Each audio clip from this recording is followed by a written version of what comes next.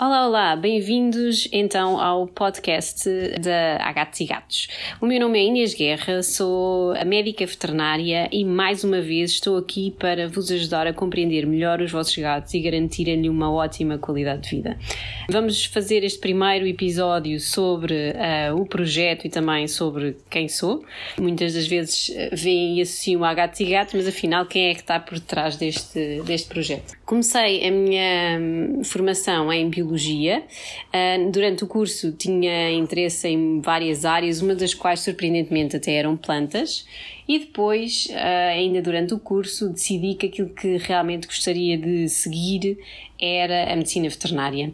E, portanto, tirei o curso de médica veterinária.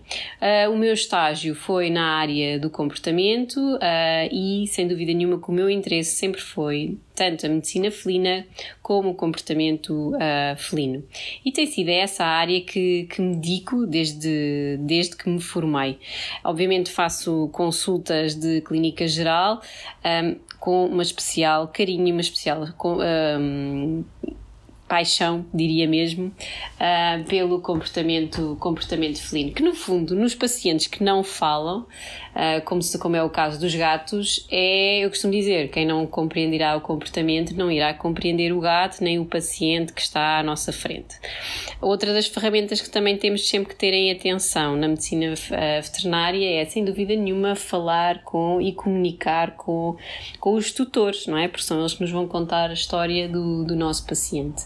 E é nesse sentido que depois, mais tarde, criou então o blog. Aliás, o blog até foi criado durante a faculdade, depois então passei para o Facebook e finalmente o Instagram, e que tem sido uma agradável surpresa.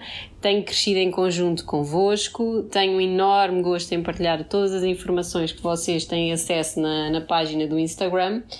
E, portanto, aquilo que quero continuar a fazer é transmitir-vos informações que, e corrijam-me depois se estiver enganada, mas penso que em muito falam informações sobre os nossos gatos, sobre aquilo que nós temos que garantir aos nossos gatos, e são esses temas que eu vou então procurar abordar aqui no podcast. Em relação aos meus gatos, portanto, as minhas riquezas cá de casa, os meus adorados gatinhos, são 3.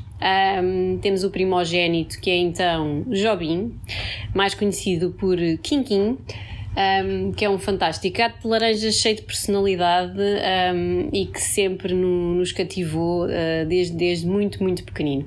Eu diria que ele já gastou as suas 7 vidas e mais alguma que pudesse ter.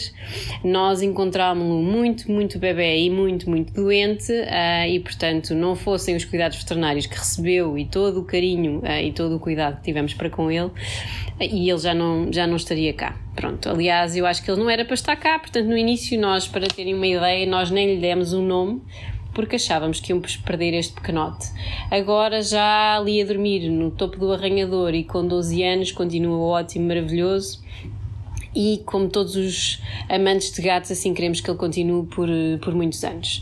Depois veio então a Dona Teté, que tem assim uma pelagem semelhante àquilo que nós chamamos os siameses, e que no início era uma gata extremamente assustada, uma gata que viveu na rua durante bastante tempo e que hoje em dia é sem dúvida nenhuma um poço de mimo. Portanto, até às vezes o nosso problema é conseguir que ela não esteja permanentemente em cima de nós, todas as formas e feitios, porque ela não nos larga, não é? A Teté é completamente humano-dependente e é um poço de mimo.